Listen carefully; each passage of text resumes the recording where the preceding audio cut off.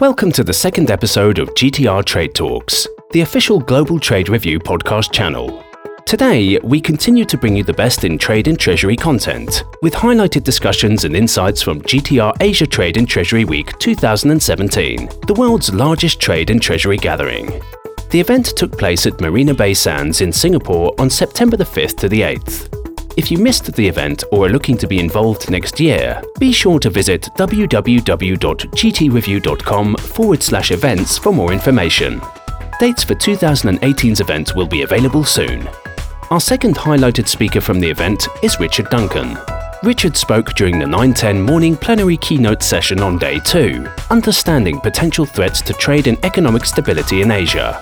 Richard examines how the build-up of trade imbalances over the last few decades have proved instrumental in leaving the global economy unstable and vulnerable to severe crises. I would like to hand over the stage to Richard Duncan, who is our keynote speaker for the day. He is a financial analyst, author, economist, and consultant. Richard, please welcome.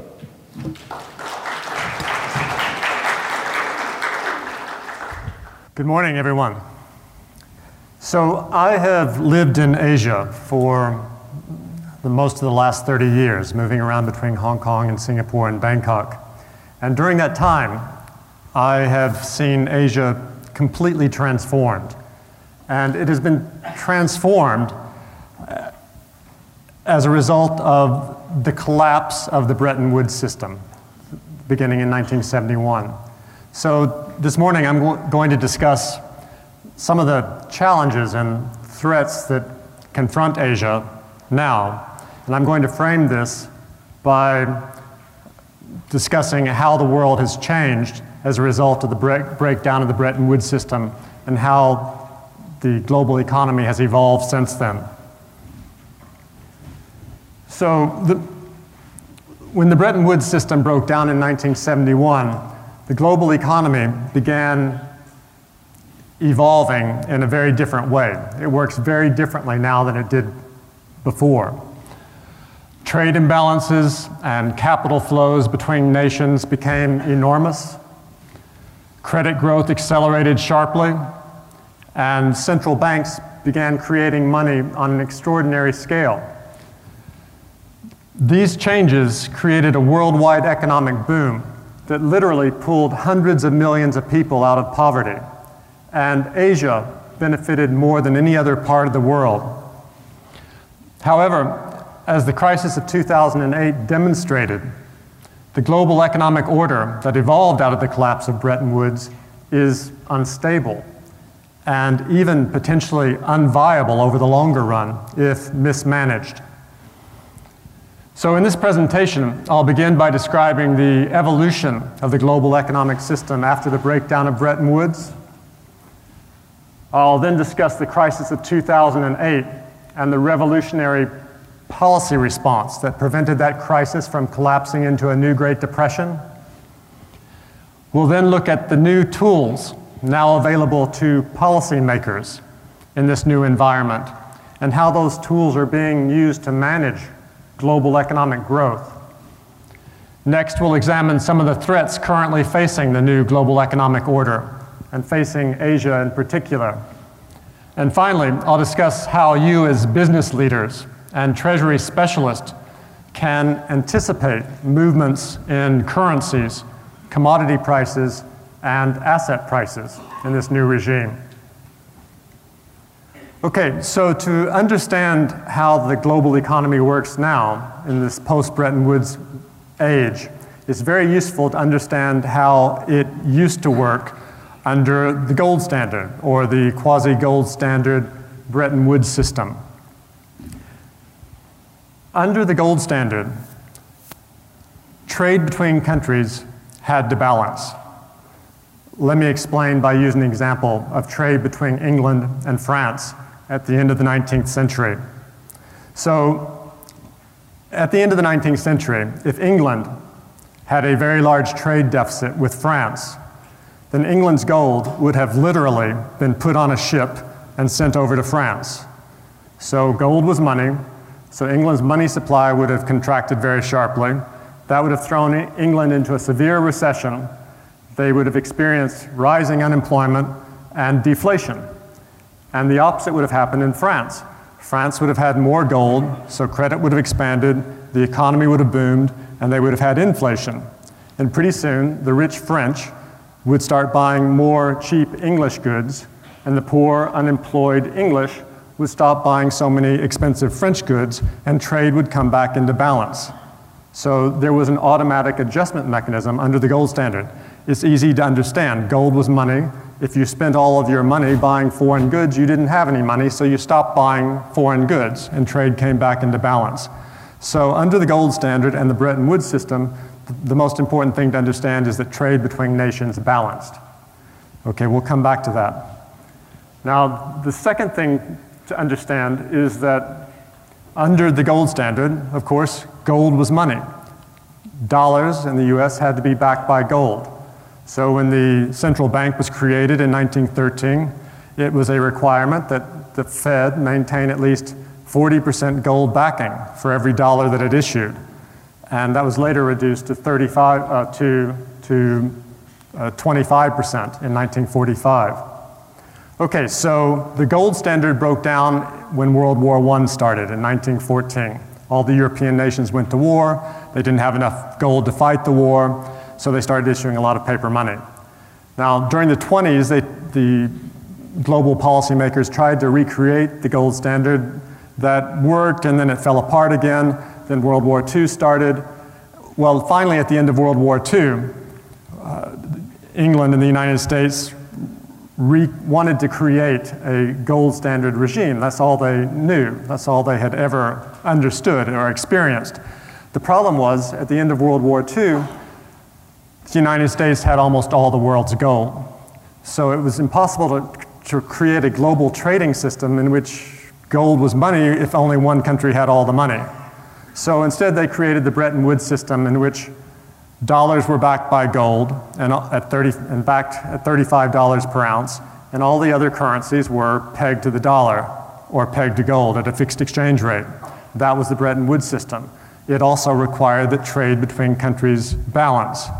And the Bretton Woods system worked quite well for about 25 years, from 1945 and 1946 until 1971. The problem is that during the 1960s, the United States lost half of its gold reserves. Here in this chart, you can see US gold in millions of ounces starting in 1948. So during the 60s, you can see the US lost half of its gold reserves.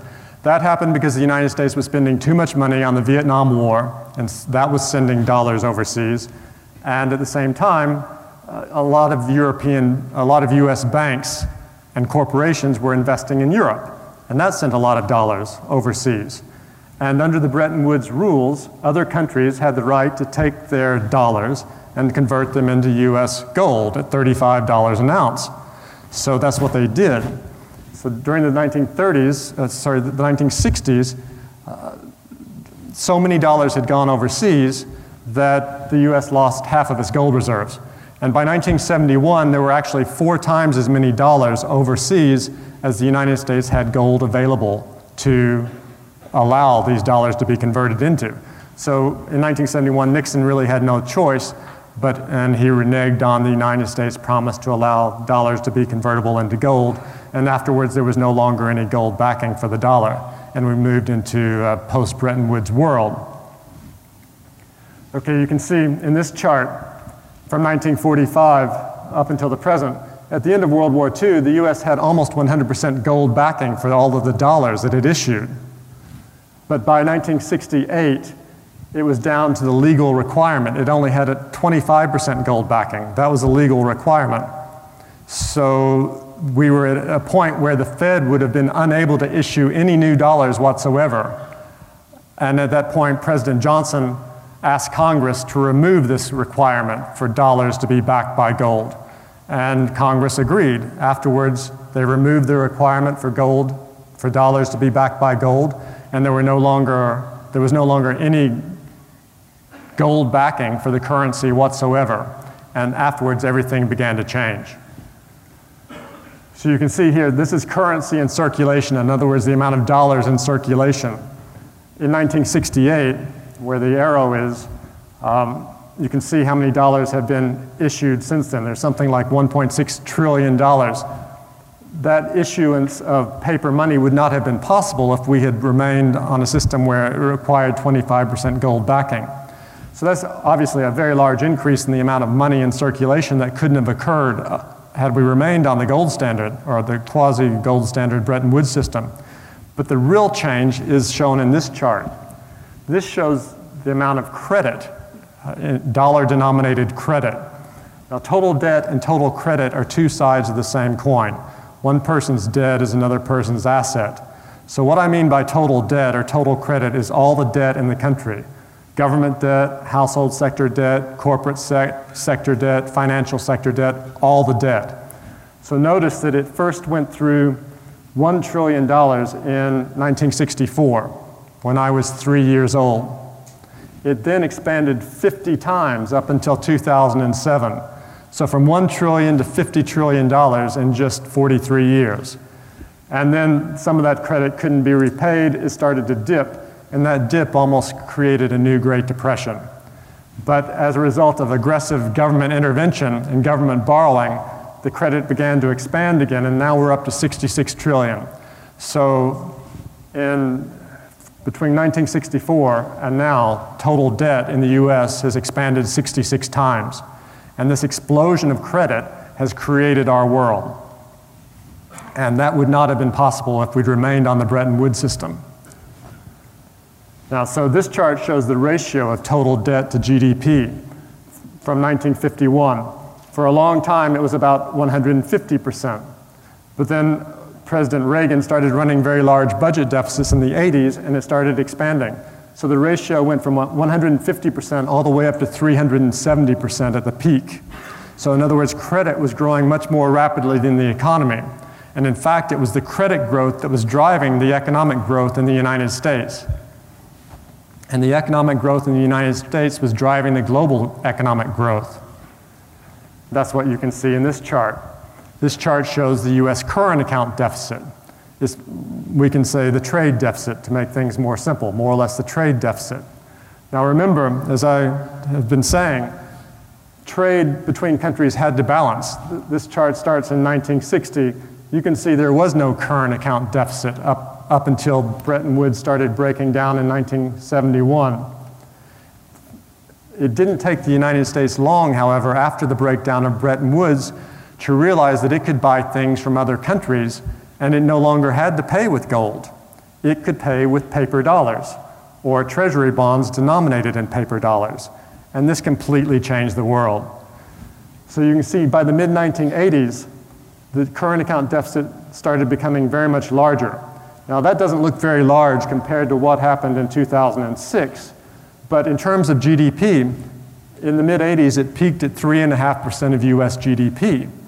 And nothing like this had ever occurred before. This was destabilizing the global economy and very alarming to global policymakers. So the global policymakers met at the Plaza Accord and reached at the Plaza Hotel in New York and reached the Plaza Accord and agreed that the dollar would be devalued by 50% against the yen and the mark. And so that's what happened, and that's why the trade temporarily came back into balance. But let's think about what happened in the 1980s. So the US started running this very large trade deficit, primarily with Japan. So Japan was like France in my earlier example. Japan had the trade surplus, so dollars were going into Japan. These dollars were exogenous to the Japanese economy. They went into the banking system as deposits, they caused credit to expand, and they caused the Japanese economy to boom. But the US, unlike England in their earlier example, it didn't deflate because it didn't run out of gold. It didn't run out of the means of payment. It could keep paying with paper dollars and treasury bonds. So the US didn't deflate. In fact, the trade deficit kept becoming larger and larger. It didn't correct. So Japan's trade surplus became larger and larger. And as the trade surplus became larger in Japan, Japan's economy boomed and boomed and boomed until by the end of the 80s, the gardens around the Imperial Palace in Tokyo were said to be more valuable than California. And all the stocks were trading on 100 times PE multiples. And then the bubble popped. Okay, well, the same pattern has occurred again and again as a result of this US trade deficit. Now, naturally, as the US trade deficit became larger, and it peaked in 2006 at $800 billion in that 1 year, that was 6% of US GDP. As long as the US trade deficit became larger, the rest of the world's trade surplus became larger. So between 1980 and 2007, when this started to correct, the cumulative deficit was $7 trillion during just up until 2007. So that meant that the rest of the world was able to produce and sell $7 trillion worth of goods more than it would have been able to do during those years if we had remained on the Bretton Woods system. So the larger the US trade deficit became, the more the rest of the global economy prospered, and Asia in particular, because of course the Asian countries had the largest trade surpluses. Japan, later Korea, Taiwan, et cetera, et cetera. So you can see, next after Japan came the Asia crisis. I was living in Bangkok from 1990 until 96, running a big research department for what's now HSBC Securities, and I watched Thailand blow into this enormous economic bubble as a result of so many dollars coming into Thailand from abroad. They went into the Thai banks, deposits expanded rapidly, so loans expanded rapidly, and suddenly there were hundreds of skyscrapers on the horizon, and Thailand was blown into an enormous economic bubble as a result of these trade imbalances and capital flows that wouldn't have been possible under the Bretton Woods system. And then that all blew up in 1997. It turned out not just to be Thailand, but also Malaysia, Indonesia, and Korea, the Asia crisis. So I always say that's where I had my education in bubblenomics, was in Bangkok, watching Bangkok blow into a bubble. And the pattern has been the same since then. After Asia, next came, well, China primarily, but the entire world has been blown into a bubble as a result of these enormous trade deficits financed with paper dollars, essentially, and treasury bonds denominated in paper dollars. Well, then in 2008, when the Americans were so heavily indebted they couldn't repay their debt, this started correcting and the whole world went into severe shock. So again, none of this would have been possible if we'd remained on the Bretton Woods system. Now, this is another important aspect of what has changed. What this chart shows is total foreign exchange reserves in the world from 1950 up until the present. They peaked at $12 trillion in 2014. So what are foreign exchange reserves? Let me give you an example. First of all, foreign exchange reserves are owned by central banks and only central banks. So let me use the example of China, because China had the largest amount of foreign exchange reserves and still does. At the peak, China had $4 trillion of foreign exchange reserves. So what are these?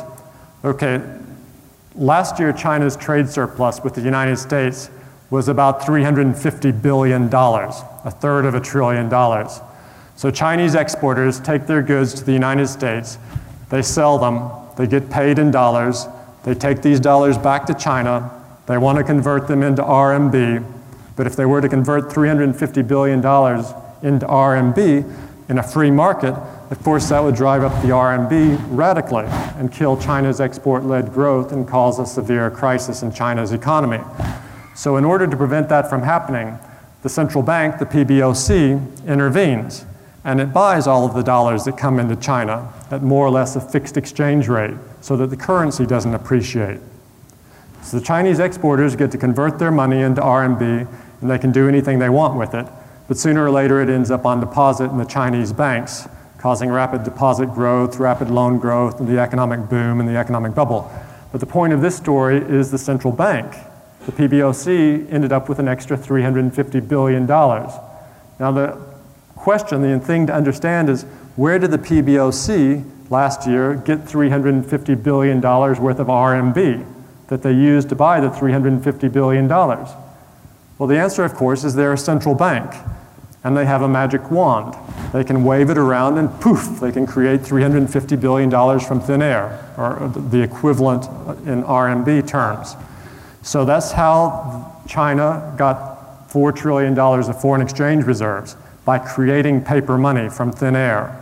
And that's how total foreign exchange reserves in the world increased to $12 trillion, by the central banks of the trade surplus countries creating paper money from thin air and using it to manipulate their currencies, so that their currencies wouldn't appreciate and they could perpetuate their export-led growth.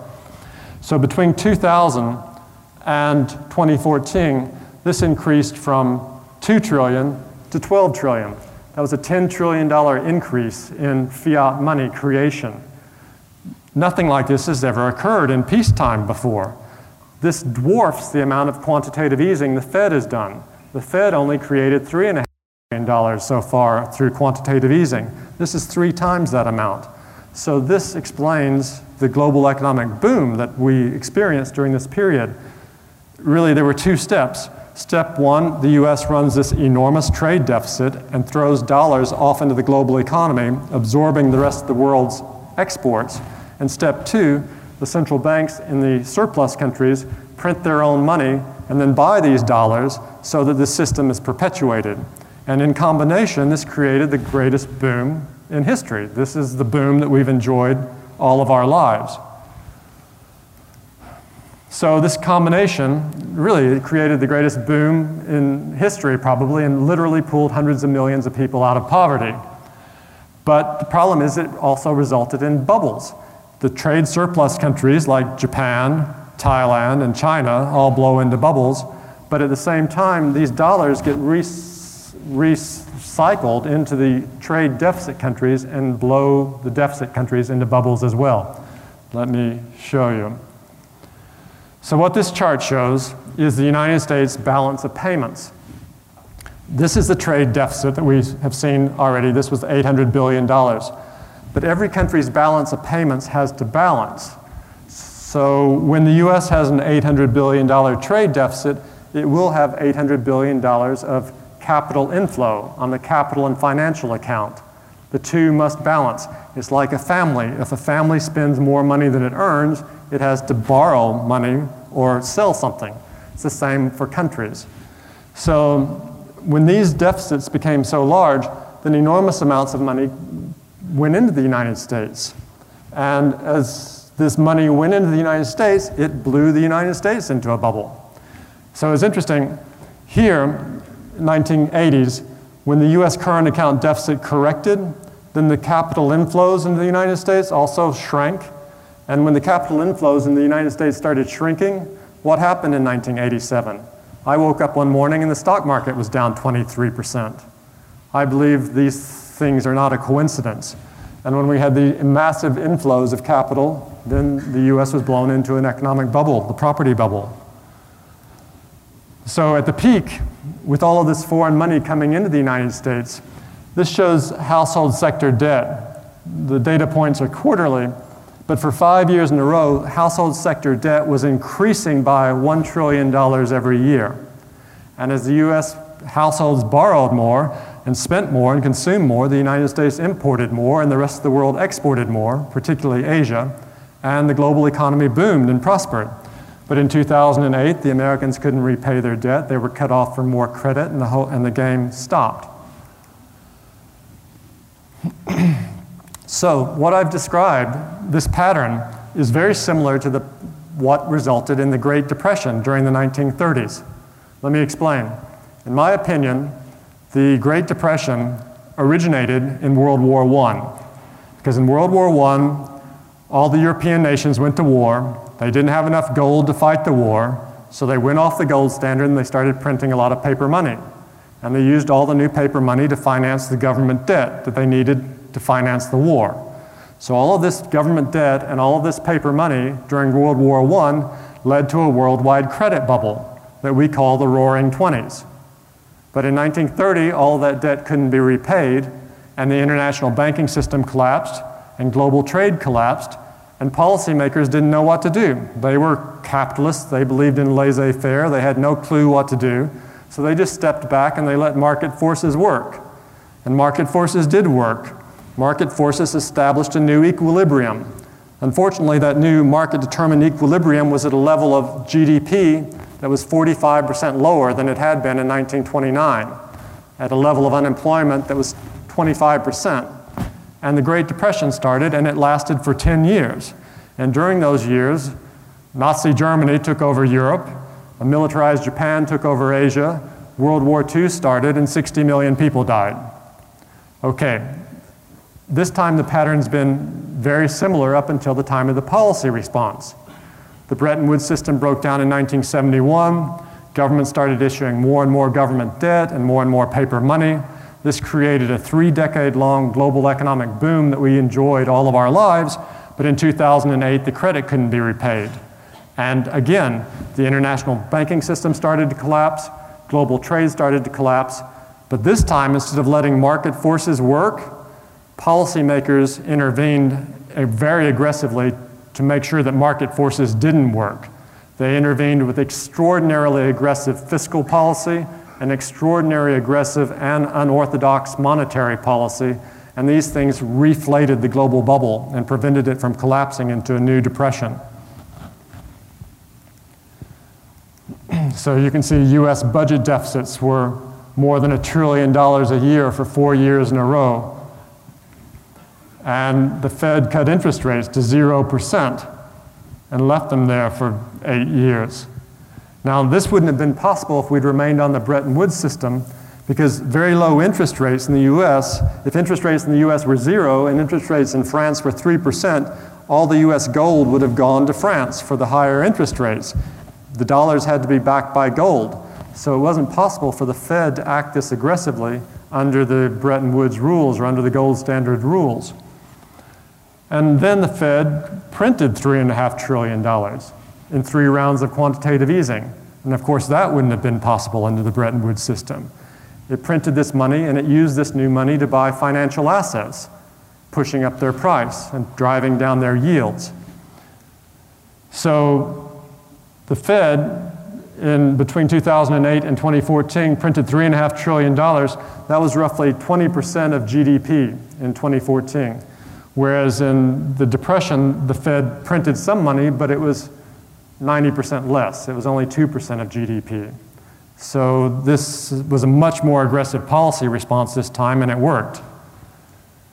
Every time the Fed launched, this shows the S&P index.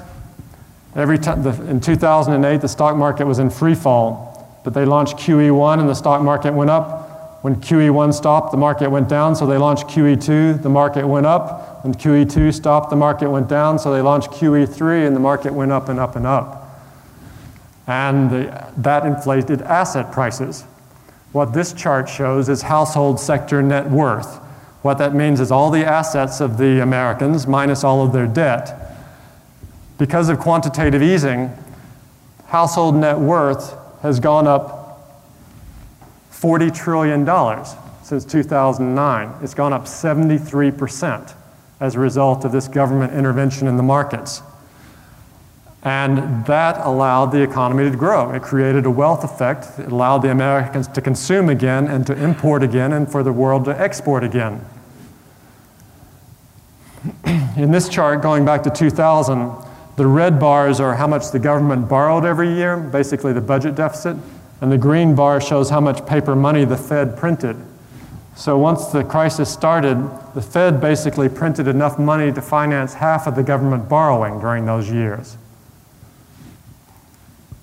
So this combination of a very aggressive monetary and fiscal policy, it worked.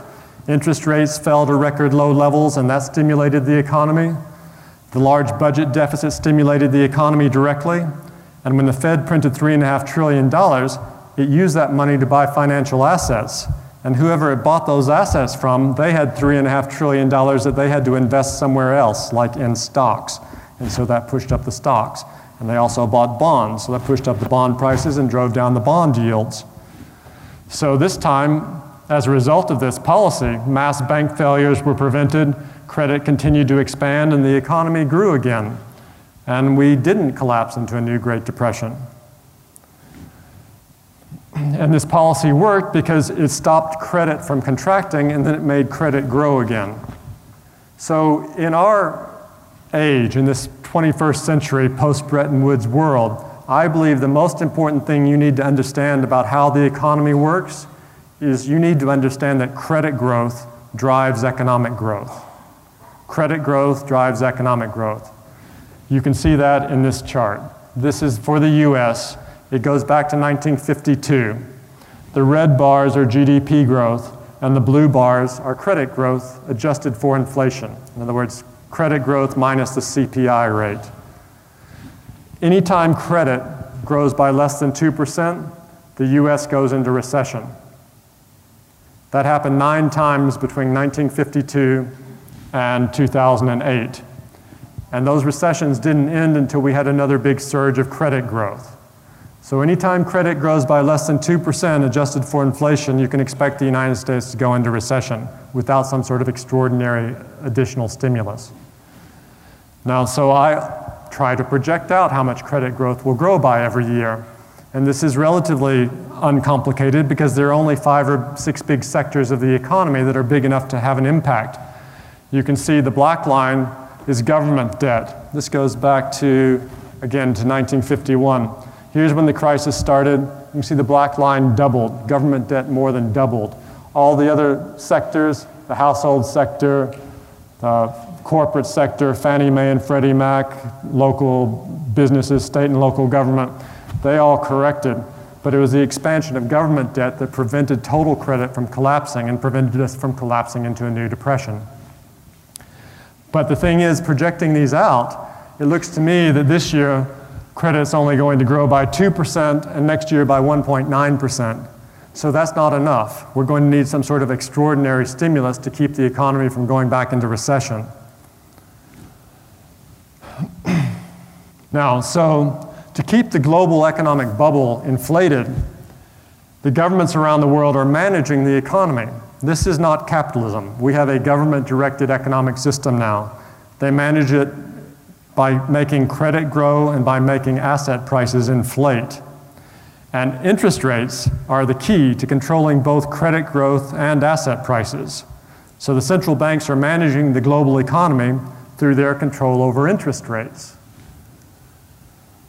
Quantitative easing in the United States ended in October 2014, but it's still going on very aggressively in Europe and Japan. The European Central Bank and the Bank of Japan are still printing money very aggressively, and they're buying bonds in Europe and Japan. That pushes up the bond prices and drives down bond yields in those countries. And the low bond yields there also put a cap on US bond yields.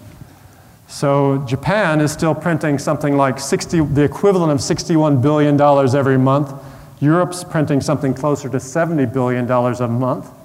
And so every quarter, this is the equivalent of $400 billion that's being created by just those 2 central banks and pumped into the global economy.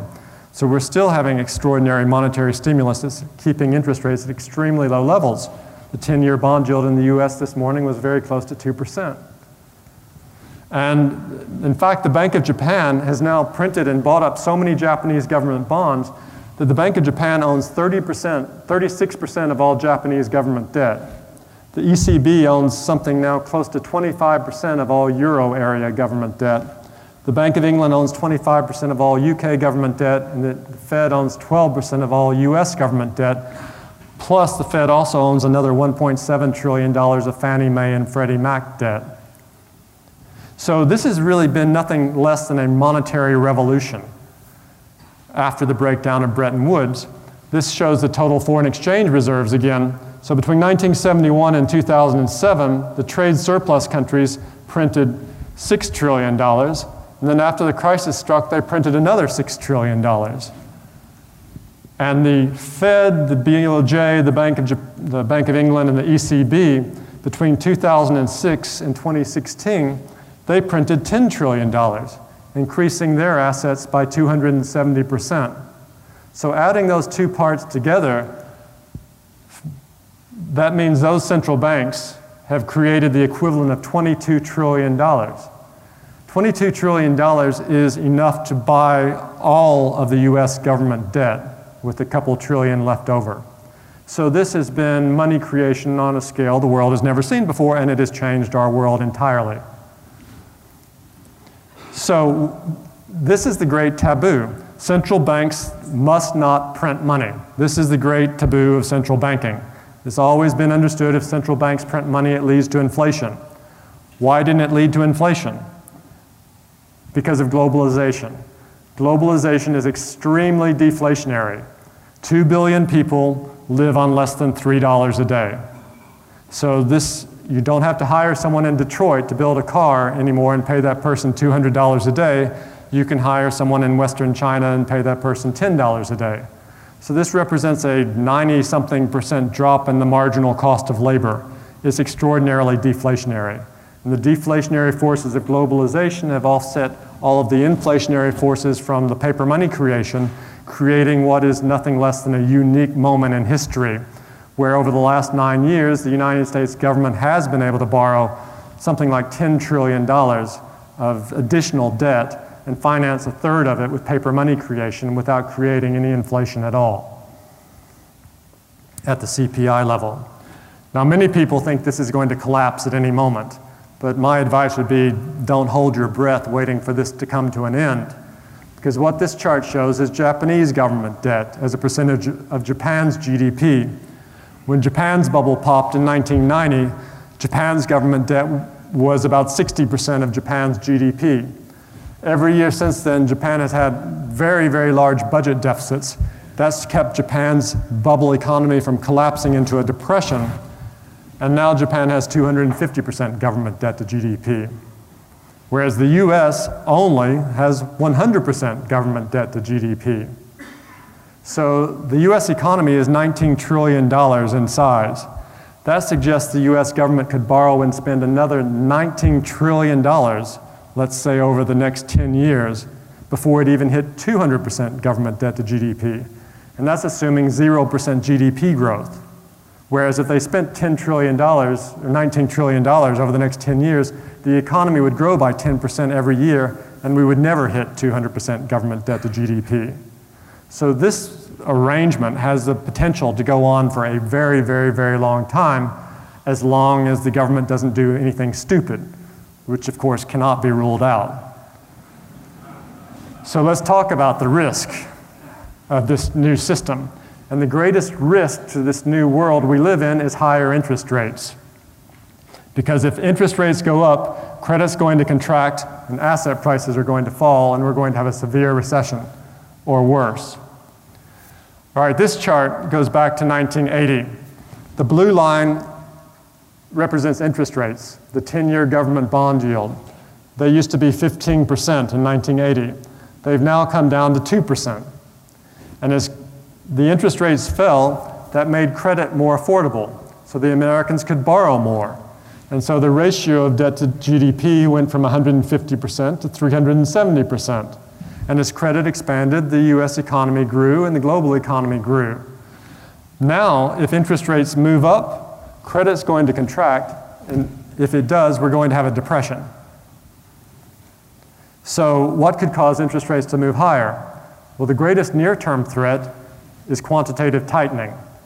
On September 20th, the Fed is expected to announce to the world that they're going to begin reversing quantitative easing.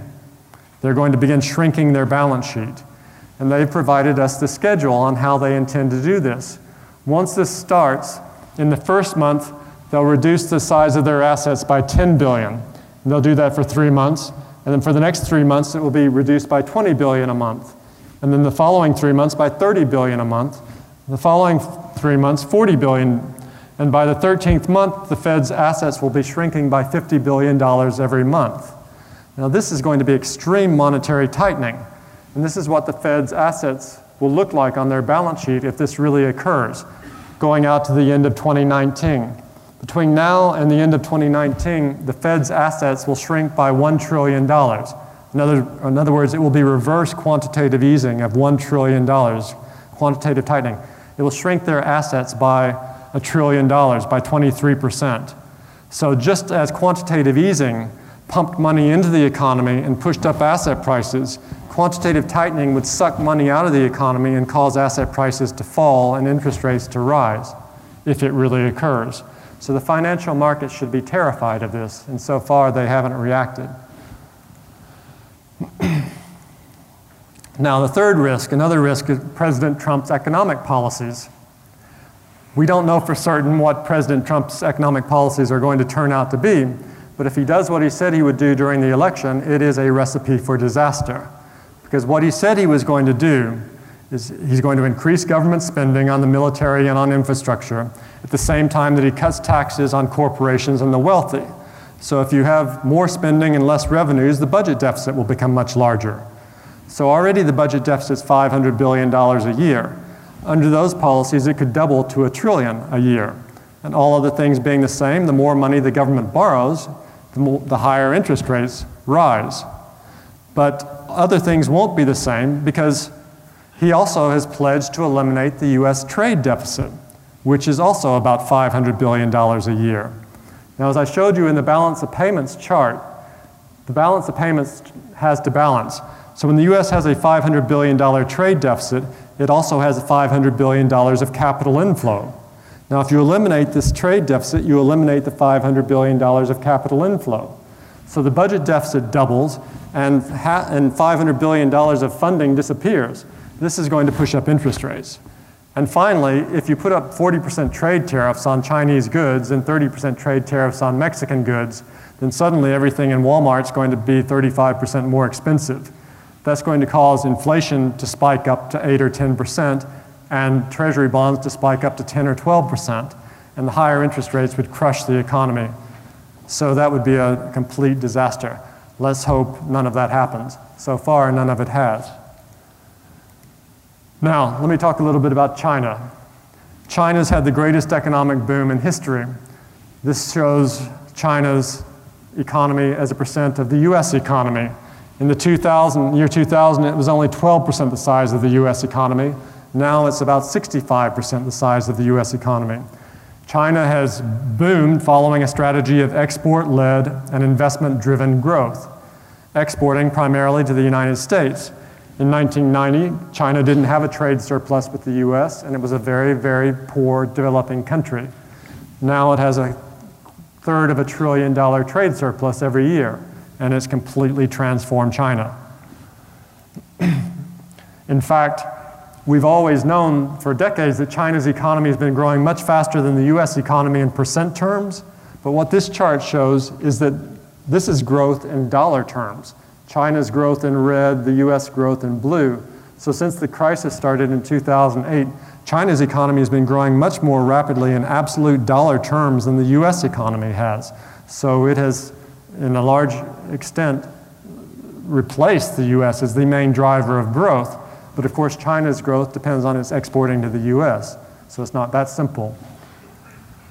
Now, China's growth has been fueled by an investment boom. Investment, as this shows that since 1990, investment, as in gross fixed capital formation, has expanded by 50 times in China. But now China has excess capacity across every industry on a mind-boggling scale. This shows cement production, just for one example. It expanded 9 times between 1990 and 2014.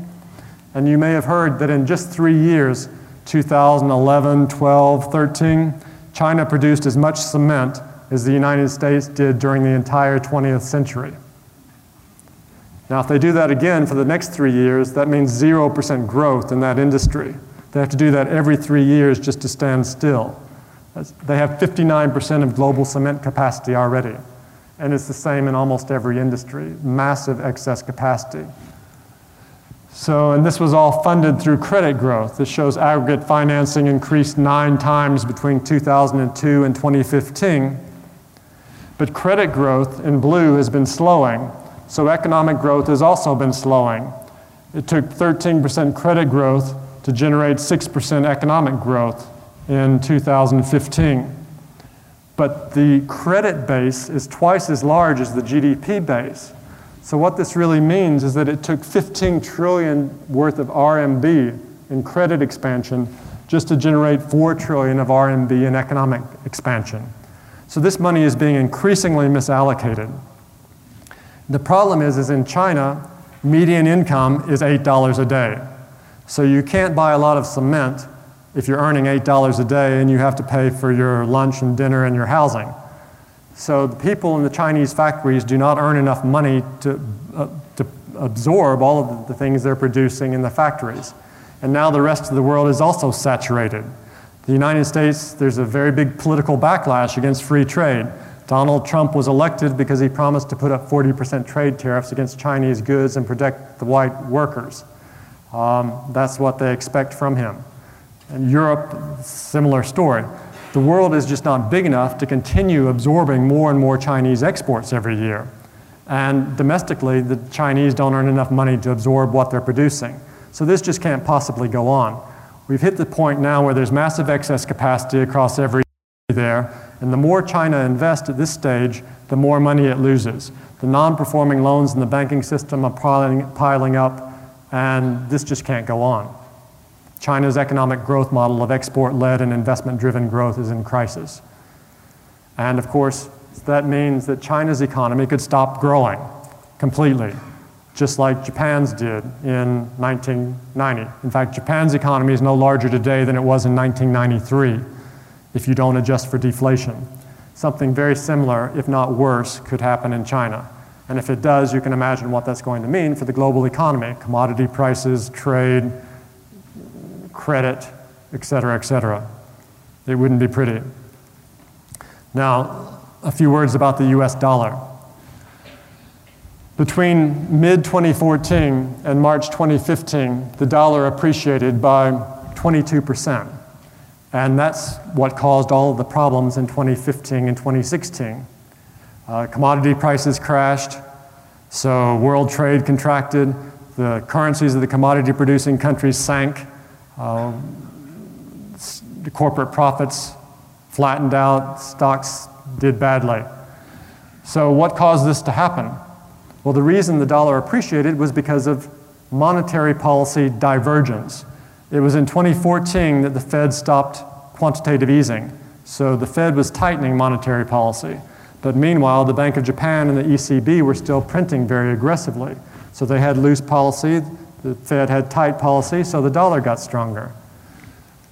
Now, let's look forward for the next couple of years, because this could happen again.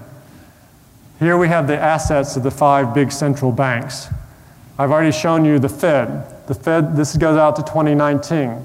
The Fed's assets could shrink by 23%. That would be extreme monetary tightening. But the light blue line is the Bank of Japan. There's no indication that they're going to slow down their quantitative easing program anytime soon.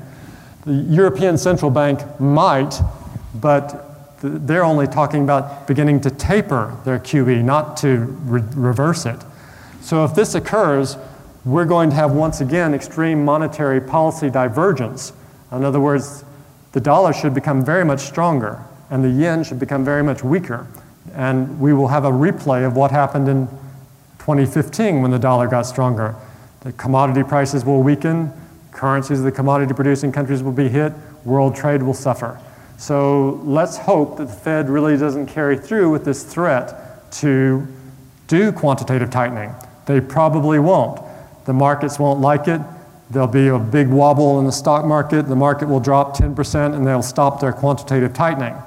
And if the US market falls 20%, the Fed would probably launch another round of quantitative easing. So this is what they're telling us will happen, but this probably won't happen. But it may cause significant volatility in the markets before the Fed backs off from its plans to have quantitative tightening. Now, just to wrap up, so how to anticipate movements in commodity prices, currencies, and asset prices in this post-Bretton Woods world? Okay, it's not that complicated. Commodity prices are driven by the dollar. When the dollar goes up, commodity prices go down, and vice versa. What about currencies? Well, currencies are driven by interest rate differentials or changes in quantitative easing. So the more money that a country prints, then its currency depreciates. And tighter monetary policy causes the currency to appreciate. So interest rate differentials drive currencies. And then asset prices. What drives asset prices? Well, interest rates. Again, asset prices go up when interest rates go down. And asset prices go down when interest rates go up. So all 3 of these things are determined by interest rates. Commodity prices, currencies, and asset prices, they're all driven by interest rates or interest rate differentials. And interest rates are determined by monetary policy. And monetary policy is dictated by the necessity to make the economy continue to grow by causing credit to expand and asset prices to inflate. The central banks are managing our economy by making credit expand and asset prices inflate. They're driving the economy. This is not being driven by market forces. Okay, so how to understand economics and financial markets in the post-Bretton Woods world? First and foremost, understand that credit growth drives economic growth. And governments, primarily the central banks, are managing the economy to make sure that credit continues to expand. If credit growth becomes too weak, then the economy will go into recession. And if credit contracts significantly, there will be a depression. Central banks will do whatever is necessary to prevent that from happening. Quantitative easing is how the central banks will keep interest rates low during the years ahead. A new round of quantitative easing in the United States should be expected from the Fed the next time the U.S. goes into recession.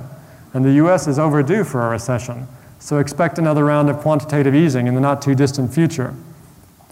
And finally, quantitative easing is most effective when it's combined with aggressive fiscal stimulus. In other words, government borrowing and spending. So the combination of paper money printing with government borrowing is the most effective. And we're probably going to be in for both these things well into the future. So that's how economics and the financial markets work in the post-Bretton Woods age. It's government directed through control over interest rates, through paper money creation and government borrowing and spending. Okay, I'm sure that I have massively overrun my time. I am happy to take questions, but there may not be time for that. Thank you, Richard. Thank you so much for your presentation. We will now open the floor for a few questions. Any questions? Yes. Yeah. We have the mics. If you can kindly raise your hand, we will serve you with a mic. Thanks for this very interesting speech. My question is, where do you invest your money? It depends on how much money you have. If you don't have very much, just give it to your wife and let her spend it. Make your life easy. If you have billions, then of course you have to diversify. If you are an individual with a few $1 million and want to put all of your eggs in one basket, I think the most sensible place to put your money is to buy a piece of land with a house on top of it and rent out the house. Because if a lot of people love gold, and I think everybody should have some gold, the problem with gold is it has no cash flow. Whereas if gold goes up, land prices will also go up. And meanwhile, you can rent out the house and have cash flow. And if gold goes down, the land will also go down, but you'll still have cash flow and you can grow vegetables. So for individuals, in the United States, for instance, where I live, you can buy a very nice house for $300,000 on a half an acre of land, and you can rent it out, and you can buy lots of these. It takes some work to manage them, but you can hire someone to manage them for you. And you can borrow money at fixed interest rates and lock it in for 15 or 30 years, up to you. And if interest rates go lower, you can refinance it and lock it in even at lower rates. So in terms of just one investment choice, that's my pick. Thanks, Richard. Any other questions? Now look, I know what I've said, it sounds kind of depressing, but it need not be, because actually this new world that we're in creates unprecedented opportunities at the same time. So as I've said before, the government over the last 9 years has borrowed and spent something like $10 trillion and financed a third of it with paper money creation. Well, we need to think about what this means for our future. This is a unique moment in history where it is possible for central banks to create money on a multi-trillion-dollar scale without creating inflation. Is this going to end tomorrow? Is this going to end next month, next year, or 10 years from now? If this is going to go on for years, we need to think about how the government can borrow money at ultra-low interest rates, or even free, have it financed by the central banks. And the government needs to come up with investment policies, investing in new industries and new technologies on a very aggressive scale. And if they do this, we can grow our way out of this crisis and never collapse. I mean, I believe the US government over the next 10 years could invest $1 trillion in solar energy, $1 trillion in biotech, $1 trillion in genetic engineering, $1 trillion in nanotech, and starting from investment at the university level, basic research level. And by doing this, they could induce a new technological revolution that would not only grow our way out of this crisis, but produce technological miracles and medical marvels that would benefit everyone on this planet. So it's not all doom and gloom. We're living in a world where the government can spend trillions of dollars, finance it with paper money creation, without creating an inflation. We need to be open to this as a new possibility that we as a society have never lived through before, and take maximum advantage of what is essentially free money. So it's not all doom and gloom. We need to think about the opportunities that exist within this new post-Bretton Woods world age, as well as the threats of it all coming unwound. So I would like to end on a more positive note. Thank you, Richard. A round of applause, please, for Richard. Thanks for taking the time to listen. Subscribe to our free podcast to hear the top trade discussions from over 20 international GTR events, one-to-one interviews, and more. If you'd like to be kept up to date with GTR's daily news and industry events, sign up for our free newsletters at www.gtreview.com/register. Finally, we love to hear your feedback, so please email us at tradetalks@gtreview.com and let us know your thoughts. We will be back in a couple of weeks with some more updates from the next GTR event, GTR Africa Trade and Infrastructure Finance Conference 2017.